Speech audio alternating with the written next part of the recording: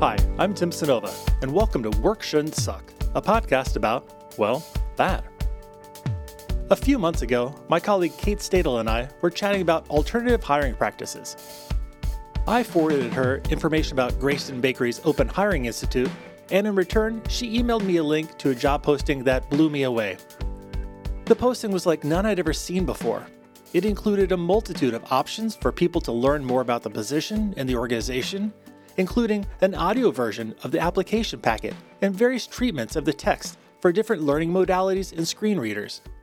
It included office hours for interested candidates to speak with members of the hiring committee, a timeline that detailed each stage of the search, and even a section at the close that credited those on the team who created the post. I found that post to be truly inspiring and such a breath of fresh air. Many workplaces these days are looking for candidates who bring diverse experiences to be part of what they hope are inclusive, equitable, anti-racist, and anti-oppressive processes and teams.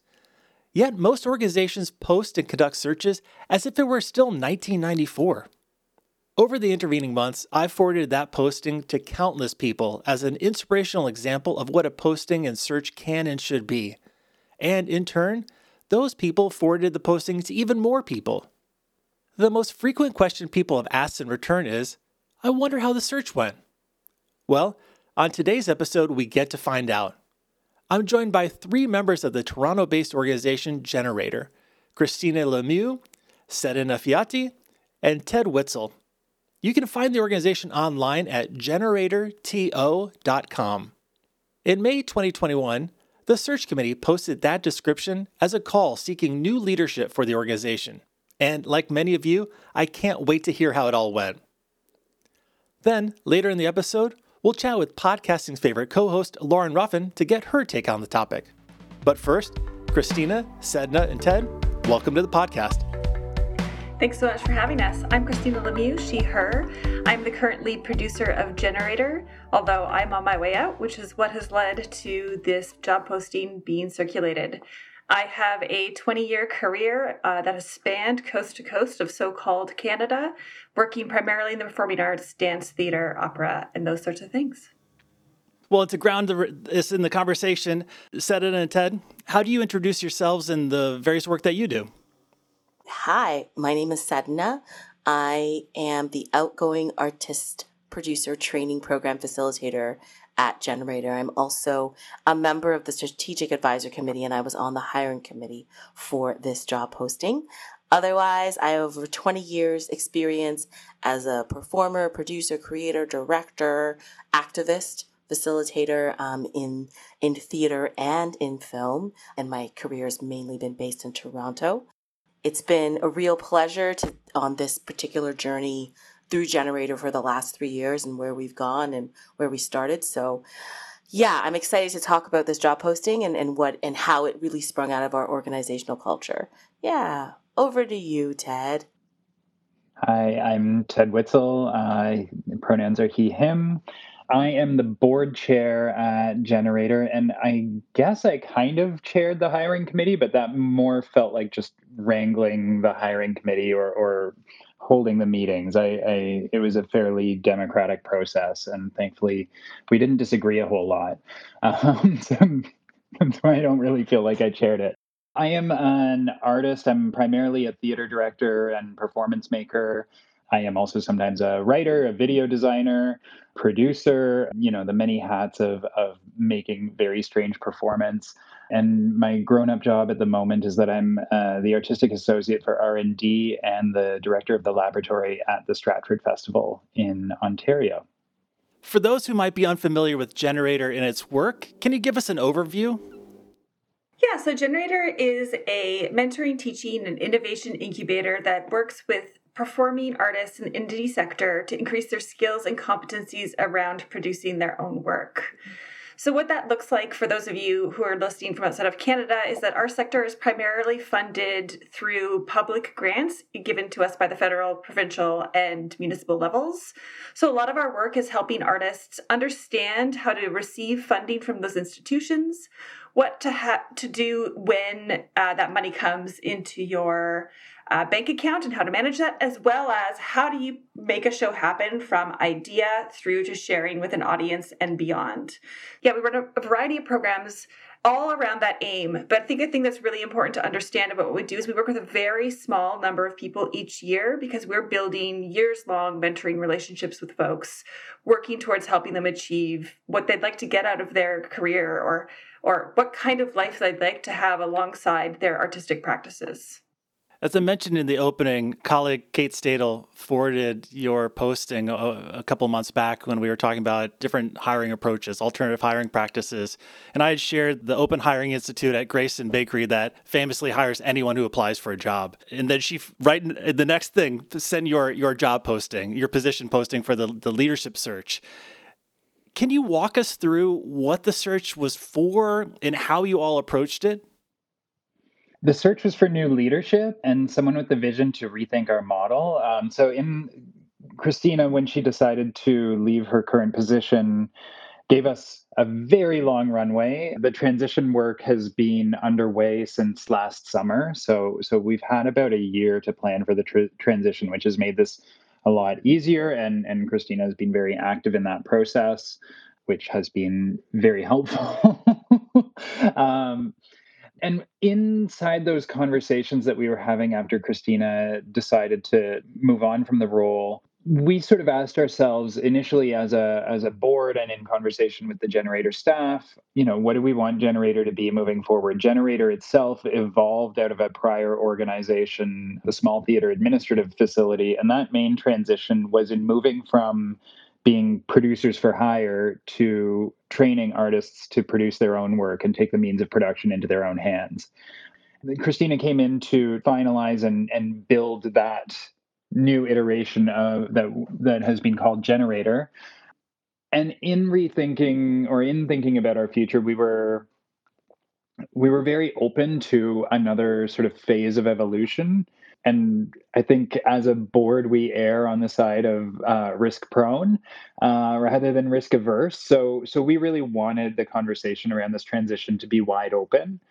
And we did a bit of a value setting together with Christina and the Generator team and felt that we were committed to who we currently serve, which is independent artists generally working without organizational, like year over year funding, working off of project grants and on a project by project basis and with small teams. We knew that that is the sector of our community that we still wanted to be supporting, but we were really open to a transformation in how that looked. Also, last year, in response to some calls for accountability, we conducted an equity and justice organizational review, which was led by Zainab Ahmadahi, who offered up a report with some findings from interviews from our various community members, alum of our programs, staff and board members that she had spoken to. And so we wanted to integrate a lot of that feedback there, and in spite of the relatively small scale of the organization, we're working with an annual budget of about 150,000 Canadian a year, and a staff that is 1 full-time and 3 part-time. There was a real desire for decentralizing the leadership structure or looking at collaborative models and having community involvement in the search. It wasn't just Christina who was deciding to transition out of her role. We also had several staff, Sedna included, feeling like it was time to take their next steps as well. So it left the landscape pretty wide open for us to invite proposals for what Generator could be and how it could be staffed and organized and structured and how it could meet the needs of those communities. Sedna, do you want to jump in and fill in any blanks? I think it's important to say that the job posting grew out of the overall culture of Generator, which is a space where we're really questioning and trying to reimagine the live performance sector.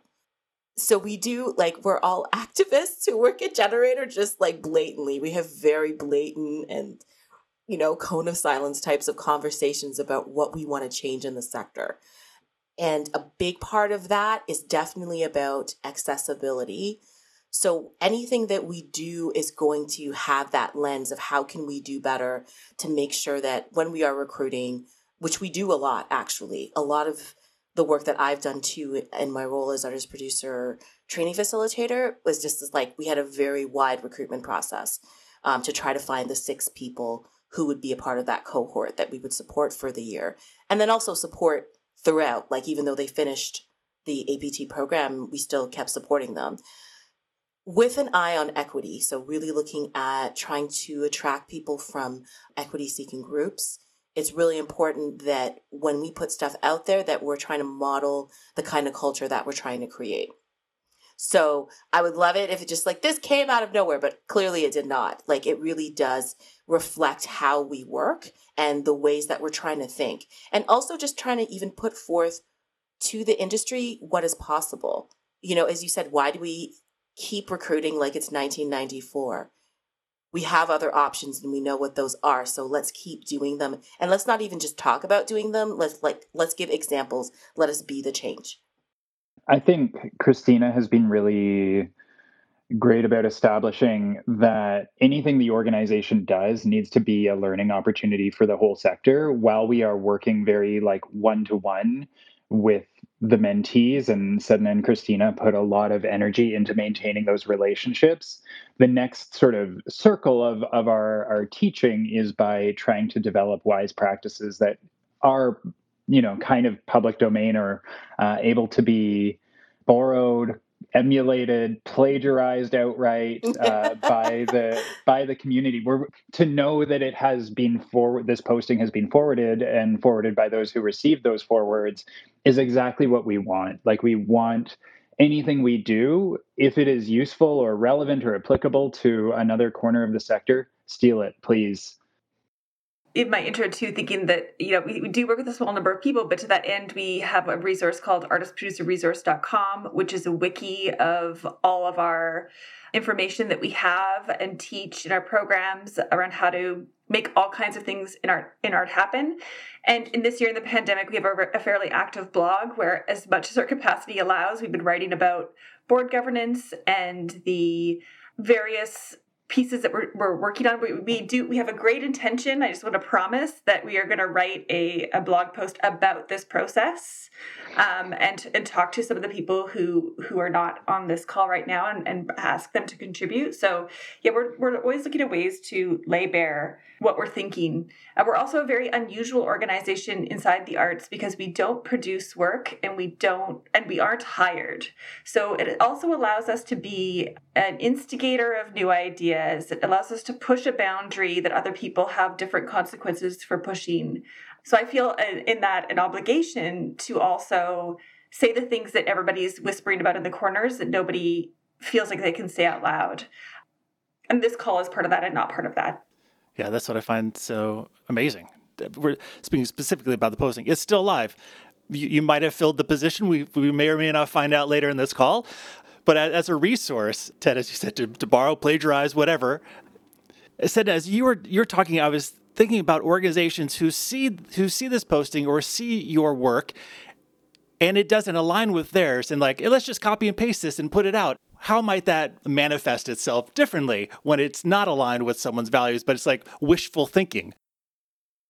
You know, a wish can be a thing. Dare I say this? And I will admit to really being a person who's about self-help and about woo. But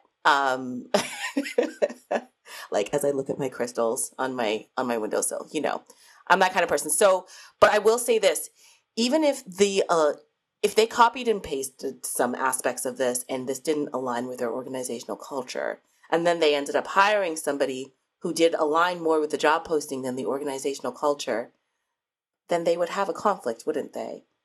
And it would either turn out well or wouldn't. By attracting folks who align with what you want to be, maybe that's just one step closer to getting there. But oftentimes what we have seen, the flip side of that is that even in terms of, you know, with everything that's happening in the world and this real focus on hiring people from equity-seeking groups, you know, as in leadership positions, my question is always, are they going to stay if your organizational culture hasn't shifted? But if people are really open to it, I think they have an opportunity to shift the culture. So there's nothing to be lost. There's nothing to be lost, because if you even just make a small shift in that way, you will feel what will happen when you attract candidates who maybe are more in line with where at least some people in the organization want it to go. Being inside of institutions that are both scrappy and small like this one, and also very large institutions, I'm kind of a big advocate for large institutions taking brave steps that they may not be ready for yet, because they will hurry up and get ready in the best case. Of course, like as Sedna is alluding to, there are risks involved in that, and I haven't really thought through what would happen if a large institution whose values were disaligned with this ended up with a candidate who felt like a posting like this overpromised a workplace culture that was not somewhere where they could thrive. I would hope that along the way in the interview process, thinking about an interview process as a reciprocal relationship, you are both discovering whether this is a place you can work and whether this place wants you in there. I would hope that would act as a sort of filter, but I don't necessarily have a rigorous safety net that I can put out there. Well, let's talk about the process. How do you all feel that it went? Christina. I just think it's just a very difficult question to answer. I would say at Foundation is that we didn't get what we expected. In that we thought we would get team applications coming forward who were looking at, taking on the wide variety of the things that were in there. And instead we got everyone interested in being a part of a team, but no one coming forward with a team in place. We had to shift and reconsider what our interviewing process was going to be like once we saw what the applications were, because the plan we had kind of envisioned wasn't going to work anymore, because there wasn't a team to test or a vision to test. There was a piece of what the final team will look like coming forward. Can we dig into that a little bit more? Because you all mentioned sort of the wide open search. We'll share the link to the post in the description for the podcast so people can read this. You said in the post, like, really anything, any model of people coming together, people want to be a part of it. So I'm really curious you mentioned you had to change how you were going to approach this. If someone said, yeah, I have a 3-person leadership team coming in, like, what was that going to look like? How are you going to take that through the process? And then what did you need to retool about it? I mean, we had mapped out a pathway, which would be phase one of the interview process was going to be just checking in with values and alignment and skill sets, and making sure that the people we were considering were people we really felt could do the job in a way that would be exciting and surprising to us. And then phase two of that process was going to be offering us up a business model, which we were going to pay them for their time to develop that at Generator's consulting rate. And as we realized that we had a lot of, someone offered up the metaphor of like, I would like to be an Avenger, but I don't know how to build the whole Avengers. As we got a lot of like single Avengers looking for their superhero squad, we realized that the idea of asking for a full business plan didn't make sense, because these people didn't have their collaborators chosen. And I was really surprised, because the way I collaborate tends to be so relational, and it requires a lot of trust on the front end for me. I was surprised to have so many people who were interested in being match made. That kind of threw me for a loop. And I think it threw many of us for a loop, or it exposed that the assumption in the hiring pathway we had designed was based around that, which just comes from my own bias and how I conduct my own relationships. And I think, I wasn't the sole author of this thing, but I was part of building that pathway. And I think that bias manifested inside of that pathway. And so our pivot was to ask for the people who had applied to offer us a program design and to think about how to administer that program. So we were really getting them to dig deep in a specific creative impulse or intervention into the community that they wanted to make.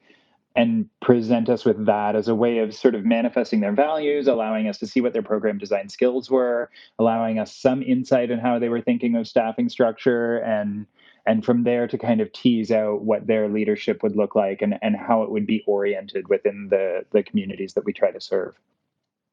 Dare I say maybe the sector wasn't quite ready for this?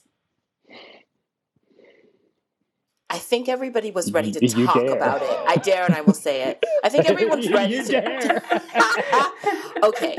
So qualify that a little bit. Everybody was ready to talk about these kinds of models and to put forth that this would be a good way to do it. And then we said, okay, do it. And everyone's kind of like, oh, I actually don't know how quite yet. So yeah, Ted, I completely agree with you. It really just tested our assumption that there was like maybe 2 or 3 people who were out there who wanted to get together as a team and say, we have an idea of where Generator wants to go. And I don't think that that group of people existed, or if they did, they decided not to apply. I do feel like, and I'll say something controversial, and this is a hard thing to say as somebody who like works as like, an equity consultant. Change is longer than we think it is. And oftentimes people are like, that magical person is out there. And they are, but they may not be out there right away to fill that position. I think there's a real feeling with Generator that we've done a lot of work with the APT program, and it's been around for 6 years, to cultivate, a wonderful generation of arts leaders and arts managers. And some of them are out there slaying the game. But I don't know that they were ready quite yet to take on the leadership of Generator as an individual or as a team. But I have a lot of hope that they will be. I feel like the next round of Generator leadership will really yield the vision that we have now. I think we were just a little ahead of the game of sort of taking the temperature of the industry right now. People are still thinking singular leadership, even as much as they want to be a part of a team. With all of this, I should qualify it with, we are really excited about the candidate that we found. We were really lucky to be, in many ways, our process as it became responsive was responding to the conversations that we had in that first round of interviews. And we carried a few candidates forward to the second round of interviews. And we were really trying to create conditions where those first conversations could manifest in a clearer articulation of the first interview and actually make that concrete. And the candidate that we landed on, we did not land on a full co-leadership team yet. We landed on someone to begin to build a team around, somebody who wants to lead collaboratively and brought a really compelling vision for some of the program design that Generator could offer, and who we really feel will be a great mentor to the community that we aspire to continue serving, especially in the way that like Generator bridges a couple performing arts. We've had alum come through who are based in music as well as in theater, as well as in dance, and lots of interdisciplinary practices that sort of weave around and in between those sort of standard categories. And I think that who we've got is going to be a great mentor to anchor that community. The reality is, with this scale of organization, this is not anyone's end point. The leadership of Generator is not like, aha, I have arrived. I have, this is my whole career fulfilled. We are a scrappy, small organization, and we hope that people are building their capacity with us and going on to lead in different arenas afterwards. And so it'll be interesting when we do that next search eventually. We hope that this current team stays a while, but when we do move on to that next search, to see, that's when, as Sedna says, I think we'll really see the impact of Generator's intervention into the sector in terms of the kind of arts leaders that gather around the organization and that are building their skills and capacities, and will continue to support the organization in this kind of reciprocal way as they go out and sort of multiply the ideas that are being incubated with us. Look, the salary budget we put in the post is like $96,000. We're 18 months into a global pandemic, and the way that I had structured the staff team at Generator was that I was a full-time employee with 3 part-time employees who were very specifically hired part-time so that they could have active artist and producing practices outside of their work and along with their work at Generator. So now's not the time maybe when people are really interested in jobs that pay $25,000 a year because they have other concerns and those other side practices are continuing to be uncertain about what they're going to look like as we move through the continuing or recovering pandemic, depending on what angle you're looking at it from, on what day it is. So I think it was also just a lot to ask of imagination for folks after a year and a half of having the rug pulled out. Yeah. How do you want to support artist producers when they can't produce anything? Exactly. But despite that, we still got such great people coming forward. Of course we did. You know, so many great people. Yeah. The candidates that did come forward were wonderful, and we're really excited to announce the person who will be stepping up. But yeah, it's a tough time in the industry, and I think because of that, it's a time where we all can and have been imagining what it could be. But that's as much energy as most people have right now. Is that imagining that ideation space? It can, like we heard from people too, because we did major outreach, it was a few people who took on that task, to be fair, but, there was a very long list of people who we reached out to one-on-one, and some folks were just expressing overall exhaustion. They were just like, I'm tired, and I can't really envision myself in this position at this time. We're combating that, and that's not something that we have control over. I also think that as a very activist little organization, we exist in many ways in opposition. We exist in opposition to the status quo of this horrible work-life imbalance of the perpetual burnout of the industry when it's active. And so I question whether our invitation was maybe too vast. It had too few parameters on it, because opposition is a creative state and resistance is a creative state. And in our call, it was the only limiting factor was that we're a really small organization without much money. But there was not an active sector to say oh, this isn't working and this is inequitable and this is the thing that I want to fix and solve right now. There is a vacuum where an industry used to be. And there is a lot of questions about how it's going to materialize. So to design an oppositional vision without an object to oppose is kind of a really hard thought experiment in a time when Tuesday is a thought experiment. So well, I imagine you received resumes and cover letters. Maybe that's not true. So I guess, did you receive sort of the traditional resumes and cover letters? And or, what other forms of expression did people or expressions of interest did candidates submit? It was wonderful. We definitely got resumes, but we didn't necessarily get cover letters. Instead of, or in place of a cover letter, we got videos, we got voice memos, we got a little mini essay, because I think that was in direct response, of course, to the style of the job posting, was that please do respond to this in the way that is right for you. And people really did take that to heart, and they did that. So yeah, our review of that was okay, I'm putting my headphones on now and listening to someone talk about what it is that they want to bring to Generator. So it was very refreshing. I think having those options, people used them. And so that for me, what was one of the things that was surprising and wonderful at the same time. Can you talk through what the final process looked like? Because you detailed it on the website. Here's the stages of the process.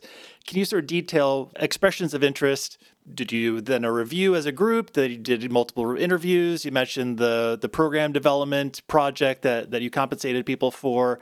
What did the whole process sort of tactically, I guess, look like? Step one was put an extraordinary amount of labor and consultation into developing the posting. We had sort of laid out the whole process. Step one was developing the posting, and that actually pushed our staff capacity right to the edge. It took up a lot of energy. And we can get into that a little bit more later because I'm supposed to just overview the process. But I should emphasize that part took a lot of work. So we developed the posting, and then with our strategic advisors and the board and some of our community partners, did a whole lot of outreach, trying to get the posting in front of the right people. We extended the call to continue intaking, and we did approach several candidates who we thought would be interesting as well. We did a first round of interviews that was conducted. Oh, and then the review of those first application materials was done formally by the hiring committee, which was made up of board staff and strategic advisors. But also the rest of the people who were not on the hiring committee had an opportunity to offer feedback. They were available to be read by the rest of the board and strategic advisors. We did interviews with the hiring committee. And it was after that first round of interviews, which were really the values and competencies interviews, that we said to each of the candidates at the end of those interviews, we thought the shape of this was going to look one way. We've got a lot of solo Avengers, but no one coming to us with a full team. So we're going to have to reconsider what this next assignment is. And that's when we did the redesign of the second round interview assignment. It was initially going to be the business plan. In the end, it ended up being the program design project. The candidates who were in that second round were invited to provide any materials they wanted to in advance, or they could do their presentation in a number of formats. They could do it just live on Zoom. They could do it pre-recorded audio. They could do a pre-recorded video. They could give us a slide deck. They could do any combination of those. They could give us a text document. And then after they had given us that sort of plan, however they wanted to outline it, we had a second conversation to interrogate the plan a little bit. We didn't have set interview questions for that round. We had a Google Doc open that we were all in and jamming in questions, and I was kind of moderating and throwing those questions to the people who wanted to ask them because they were really meant to respond to the proposals that were being offered to us. And then from there, we went into deliberations, and the deliberations did not take very long. That final project was really, it ended up being really, really helpful because it gave us a very clear sense of our candidate. I just want to add something that we haven't discussed a lot. That is the strategic advisor committee. So as a result of what came out of the report that Zainab did, one of the things that was important was to come up with a strategic advisory committee to help lead Generator to the next step.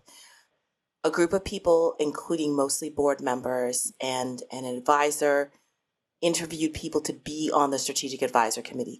I am a staff member, but I submitted to be on it, and I was interviewed by that committee too. And then from the strategic advisor committee, we had a few meetings. And from that committee, folks said, okay, I want to be on the hiring committee.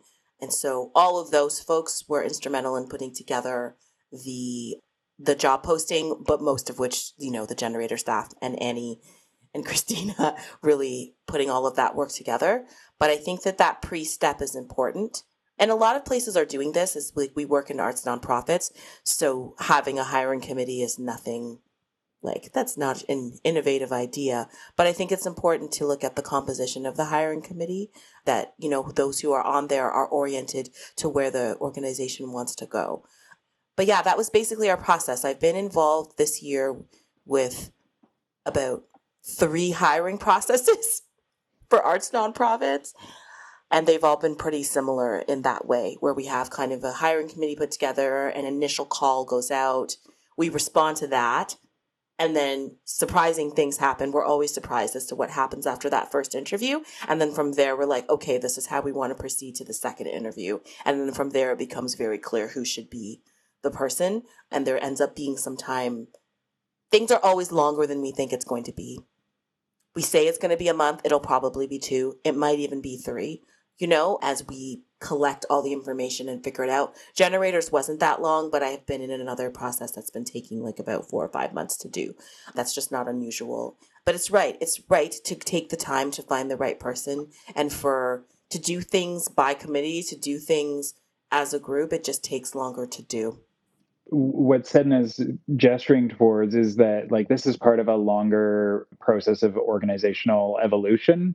I don't know if it's necessarily a full-on transformation the way the move from small theater admin facility to generator was, but it's certainly a moment of evolution for the organization. So if I had to rough it out into 3 steps of that process, the first was to gather the strategic advisors. And that was really because the conversations that Christina and the board have been having are that the board system is broken. Like the not-for-profit board system does not end up reflecting the communities that arts nonprofits serve. And often the people whose voices that you need in determining organizational direction don't have the time to volunteer, and not-for-profit boards in Canada must be volunteer. We wanted to create a paid body where people's labor was being acknowledged that would allow more members of the community to have a say in Generator's future. The second stage of that is this leadership transition. And then the third stage of it is actually doing a governance review, looking at alternative governance models. And that's been a project that Christina has been sort of leading and offering provocations towards, and we're speaking with a lot of consultants and community members about how we might restructure and re-envision governance for the organization. We as a board are trying to make ourselves barely relevant and to turn governance over a little bit more to the community through paid bodies that actually recognize what that work of organizational direction is. Such a crucial piece that it comes up a lot. Oftentimes when we're talking to staff of organizations around anti-racism, anti-oppression commitments, and the next question is, how can I get my board to buy into this? Or how can I convince my board? Or how can I convince my board to be more risk-prone when it comes to how we approach hiring leadership and thinking about multiple people coming in? So I'm excited for that research and piece to start coming out. Christina, what's top of mind as for people who have that question about how do I X with my board when they might be risk averse? Generator has a long history of having a board that has always been willing to come along on interesting journeys and try new things and put whatever things forward. But I think one piece that I coach a lot of small nonprofits with and that we spend a lot of time talking about is that you create your organizational structure, and what happens in your rehearsal hall or what's happening around your table at the office is a culture you love. And then you get to your board and it's a different world. And I guess my question or what I ask people is like, why is that so? Why are you putting on a different clothes when you walk into that room? So, there's a way in which, when I work with the board, and when I'm working with the board and orienting the new people, that we're orienting in the culture of the organization. And that we tell the stories of taking risks in iteration and trying new things and keeping it loose so that there's the opportunity to shift when you need to. And that just becomes part of the conversation always, so that they're ready and comfortable when you're like, all right, great. So we're going to take a year to do this gigantic shift and go into the community, and we're going to do this, we're going to do that. And it's a continuation of the story of like how we've always talked about how we shift our programs and how we're always asking the question of what's working well, what's not working well, what's changeable, what's not changeable, how urgently does it need to happen. The idea that a board is a different place in your organization is by design. And if we want to break those systems down, then we need to bring that culture forward into the board.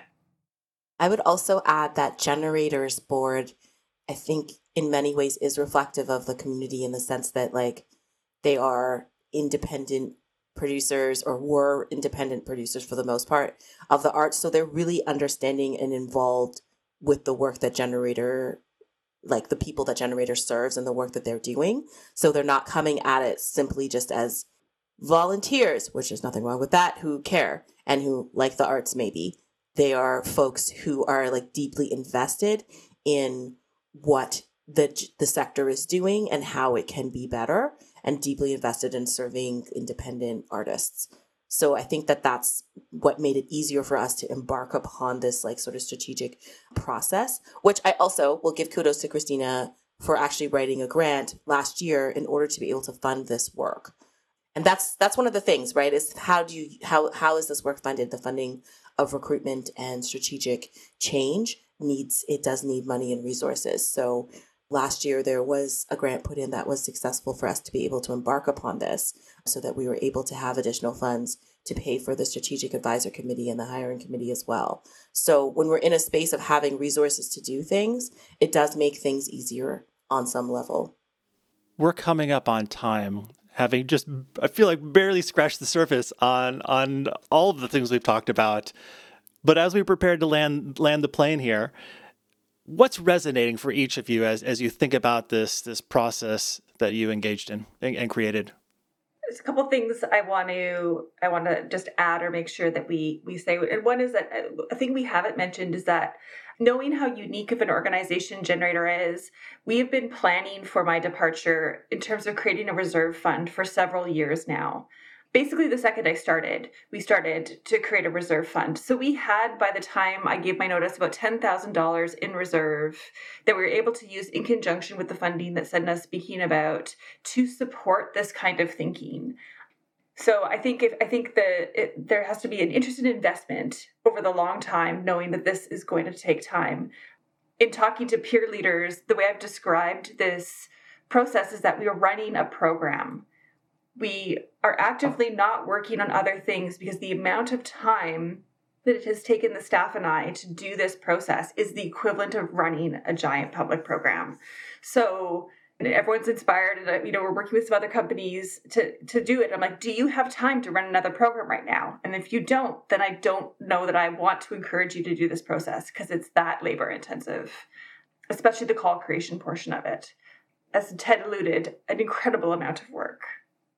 And I think what that points to is, like, in terms of the expense here has been people. And all of this has been a really human-centered process and a labor-intensive process. And like, it was really important to have a lot of people weigh in different directions on this.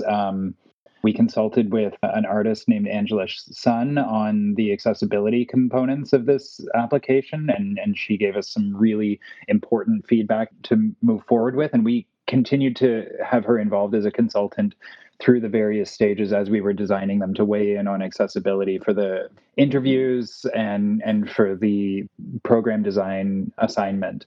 There was also a lot of work that Annie Clark, our communications manager, put into building this call. And then between the strategic advisors and the board, I would say there were probably about 15 people working actively on this program and on moving it out into the community, on doing outreach around it, on building the timelines, on structuring it. And we also really built in from the beginning that it needed to be, it's like when you're directing a show, like one of the biggest, most important things is casting and building your collaborative team. You don't know what's going to happen when you put those people together. They're probably going to have better ideas than you. And so you have to allow for the time for that collaboration to actually impact the direction of where you are taking this program or process. I think it's really important, a value that Generator has, and one that I'm working on also at Knightwood that they also have, is just around embedding relationship building into your organizational process. That's just something that we always do, actually. Like when we think of recruiting for APT or recruiting for this, I always see a job posting as an opportunity to strengthen relationships and also build relationships with future candidates and employees. I don't believe that anybody is a magic bullet of a person that is going to come and transform your organization with a magic wand. That's not going to happen, and you're not necessarily just going to find that person just because you snap your fingers or offer a bunch of money. It has to be an ongoing thing with every program you do and with all of your out-facing communications to really be thinking, how do we center care? How do we center people, as Ted said, in the work that we do? That's kind of where I'm at. Having gone through a few of these now, I'm just like, it really is all about those relationships. And I'll also say, coming from a place of somebody who's done executive search, if you have the funds, you can outsource this work to an executive search firm, because basically all the work that we did is exactly what an executive search firm does, full time. They will do that outreach. They'll come up with the strategies. They'll help you pivot. But knowing that Generator didn't necessarily have that, and we also wanted to include the community in a very particular way, it basically needs the same amount of time. It's either you're going to outsource it to somebody else. If you're going to do it yourself, know that it's a significant amount of time and labor, but it's worth it. Because, I mean, if you don't have a people-centered organization, then what do you have? If you don't invest in your people, I don't know what to say. Where are you? And with that, our time has come to a close. Christina, Sedna, and Ted, thank you so much for sharing your insights about this crucial component of crafting thriving organizations and for being on the podcast. Thank you for having us. Yeah, thank you so much. Nice to chat. And now to reflect a bit on the topic, it's always a pleasure to welcome podcasting's favorite co-host, Lauren Ruffin. Hey, Lauren, how's it going? Hey, Tim, it's good to be back in the studio with you. Yeah, very much so. And we're recording this on your birthday eve. So Yeah. how are plans? How are the celebrating and festivities going? Everything's going well. We got out to Chama, New Mexico for the first time yesterday. Beautiful. Just the landscape is spectacular. So that was good. Everything else is rickety, though. My body's breaking down. It's almost, I'm 40 tomorrow. My body's I'm going to make you feel every minute of that. Every minute of the 40 years you've been on this earth. Well, your pictures were wonderful from the time away. Although I must say, with the new phone, the pictures are a little bit too good because I miss the Nokia. Yeah. I mean, I feel like a professional photographer. I'm an awful photographer. But I'm cranking out pictures now. They're just amazing. Yeah, they're beautiful. So I just had the pleasure of sitting down with members from Generator, and I mentioned to the team that when their leadership search posting landed in my inbox, you were one of the people that I almost immediately forwarded along to. I mean, you got to take a look at this, both because of the structure and the format and what was included and different modalities for candidates, and also because it was for a leadership transition where they just threw wide open possibilities. They're like, we're looking for leadership. You can put your name in as part of wanting to be a part of a shared leadership team. You already have a team. You could be solo, whatever it might be. They described it as being risk prone as opposed to risk averse. Yeah, just I love it. Wide open search, just see what happens. What were some of your initial thoughts when you first saw the posting? I mean, you and I have talked about this. I think people forget that the job posting is people's first introduction to your organization. And they did such a great job introducing people to their organization. For me, that was the thing that stood out the most. And the level of thoughtfulness that they put into how the job description was structured, the timeline, everything that you would want to know. There's nothing more awkward than being in a job interview. And at the end of do you have any questions? It's well, I got lots of questions because you haven't really told me anything. But they've got the timeline, the process, who's going to be in the room. I just thought it was the whole thing was really dope. Yeah, down to we will pay you this amount of money for this project, which is, as we know, is typically not the case. It's you do all of this for free on your own time. And sometimes the organizations end up using that work product. Yeah. Without hiring the person, without crediting, and then without paying them. So the fact that Generator said, we're going to give you $500 to do this project, it should take about this much time. This is our contractor rate for X amount of time, and you'll get it. I found really uplifting. Yeah. It's a great example of how you could incorporate that into a posting process. Yeah. So you just finished talking to them. What are they like? Are they like angels on earth? Tell me about, what'd you learn? They're amazing. They're a lot of fun. We set aside an hour for a conversation and could have easily run 2 hours. I talked to 3 of the people who are on the committee in the organization, and so they know each other. So there's a rapport there, and so that is obviously great. We talked about so many things. They mentioned their equity and justice review that preceded this, that led to the creation of a strategic advisory group. And then they talked about having to pivot during the process because some of their assumptions weren't playing out the way that they thought. One of them being that people would come as a prepackaged leadership team. They received a lot of people who said, I would be happy to be a part of this, but it's not like if the two of us, Pallavi said, we're a 3-person team, we're coming in, and this is our vision for the organization. So they had to sort of retool that process once they saw that they had a lot of interested individuals, but no one coming as a group. And then how that changed the project that they were going to work on, and some of the assumptions that they had about it, being artists and having collaborators already. So you're surrounded by people versus that assumption that, oh, people are surrounded by, there's the two of us that we're already sort of package deal, and you could drop in and think about, like, what does that mean? Mm-hmm. Is it the times in which we're living where people are just exhausted? Yeah.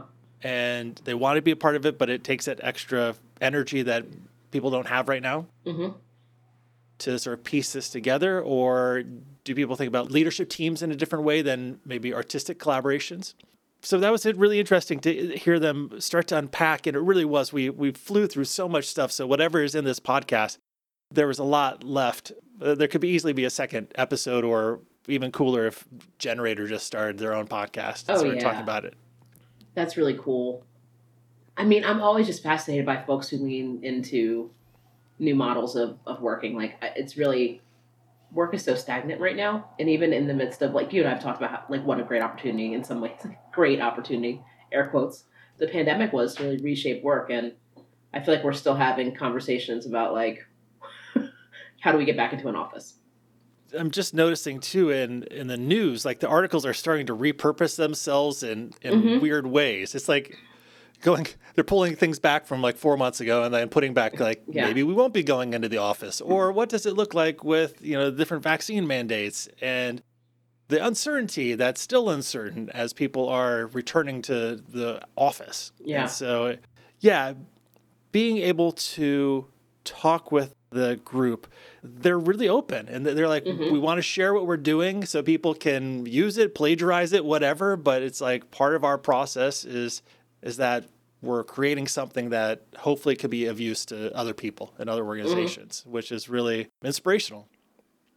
I had drinks last night with Katie, who obviously was doing comms for, well, not obviously to people who are listening, they don't remember, but is doing comms for the Public Education Department here in New Mexico. And then the guy who I guess runs Sandia National Labs COVID website.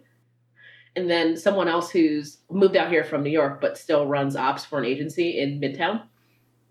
And so, like, we were all talking about just, like, COVID protocols and how convoluted, just trying to figure out, like, what's the what day to day and what to tell people, because they're all just really have to communicate that out.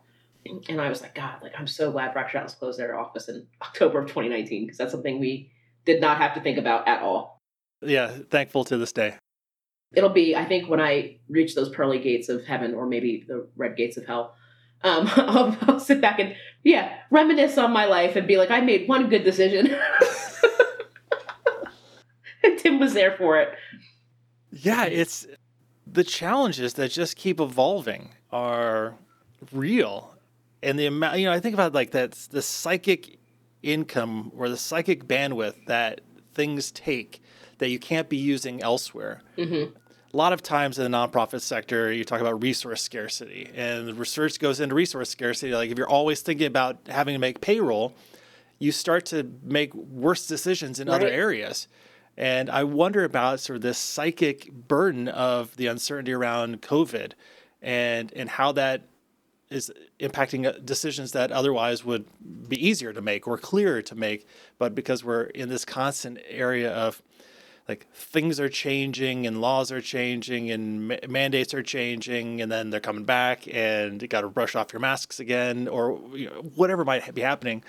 How does this actually play out in a sort of people-centric organizational design workplace where everyone can thrive? I'm really curious. I wish I had sat in on that conversation with the Generator people. It just sounds like it was super cool. Did they talk about their Q&As?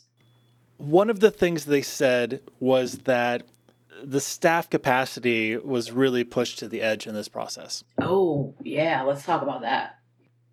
And it's one of the cautions or heads up that they gave to other organizations who might be interested in an approach like they took.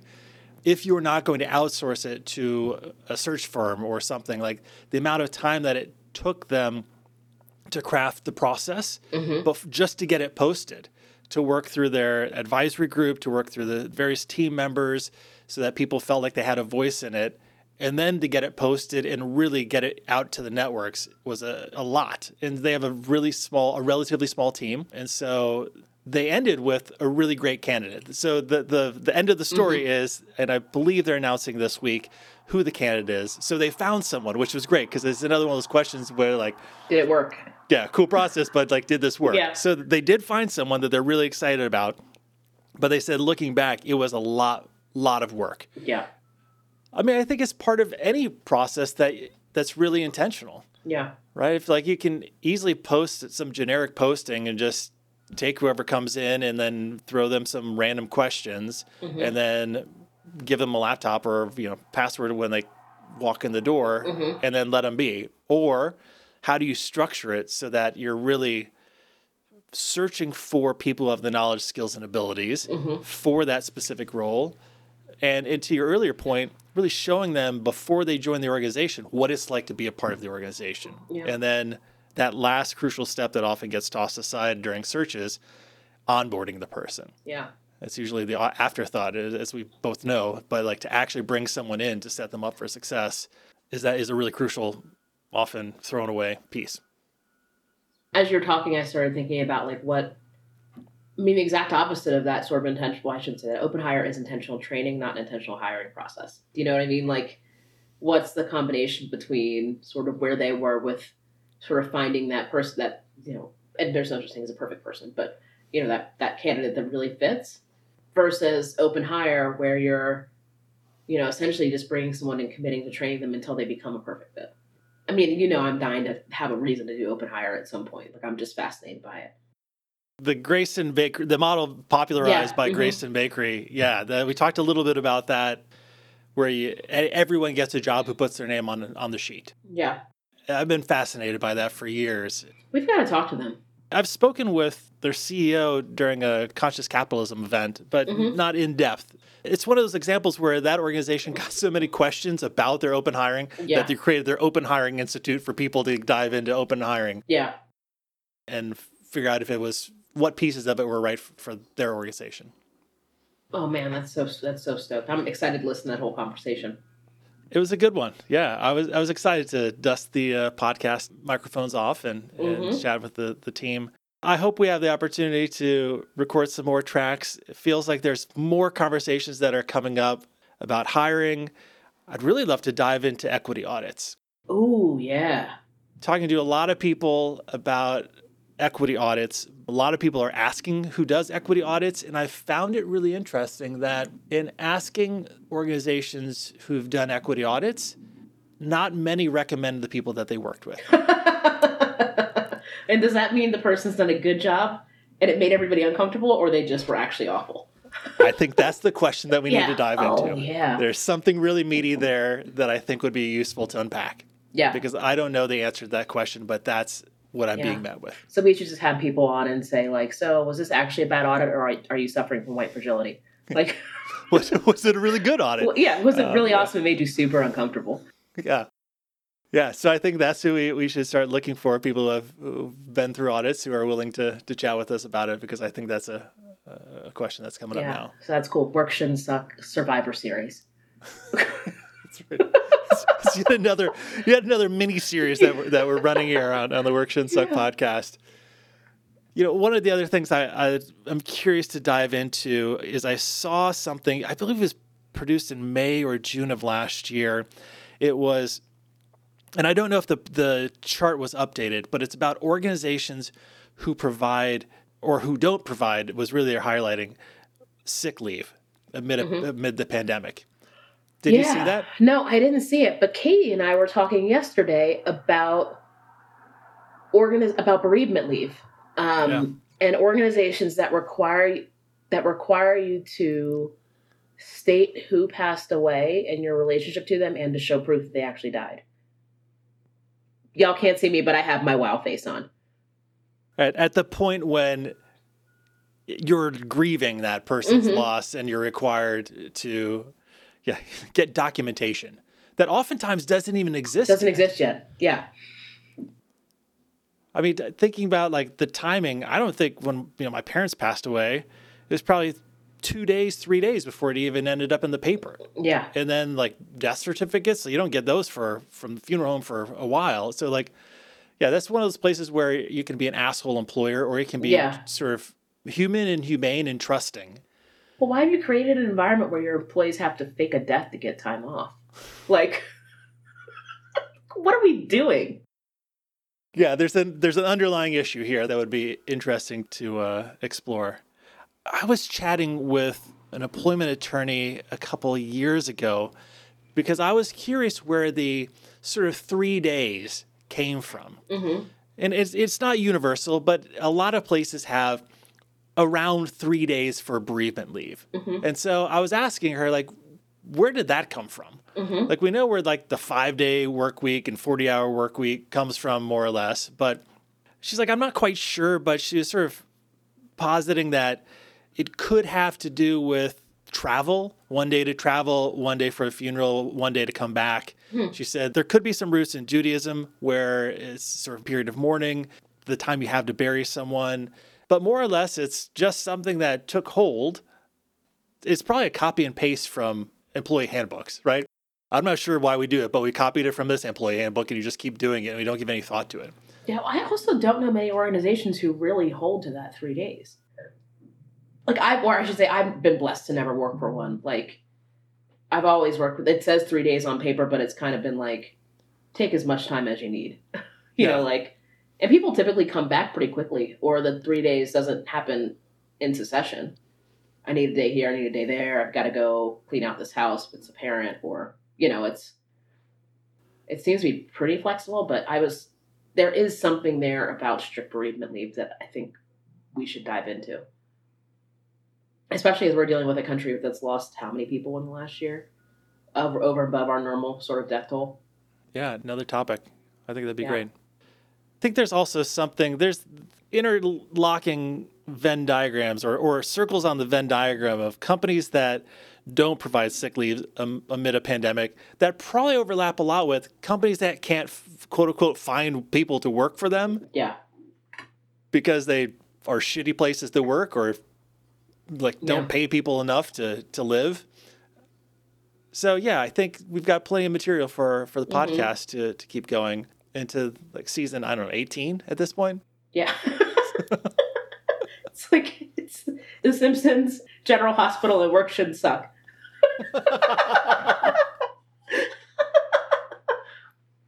Inclusivity, open hiring, really exciting stuff coming out of organizations right now, especially as a lot of organizations are hiring and could be thinking about how to do it differently than maybe they were doing it last year, years before, how the book says you're supposed to do it. So, Lauren, as always, enjoyable to start the day with you. Thanks so much for being part of the conversation. Best way to start my birthday eve ever. If you've enjoyed the conversation or are just feeling generous today, please consider writing a review on iTunes so that others who might be interested in the topic can join the fun too. Give it a thumbs up or 5 stars or phone a friend, whatever your podcasting platform of choice offers. Until next time, thanks for listening.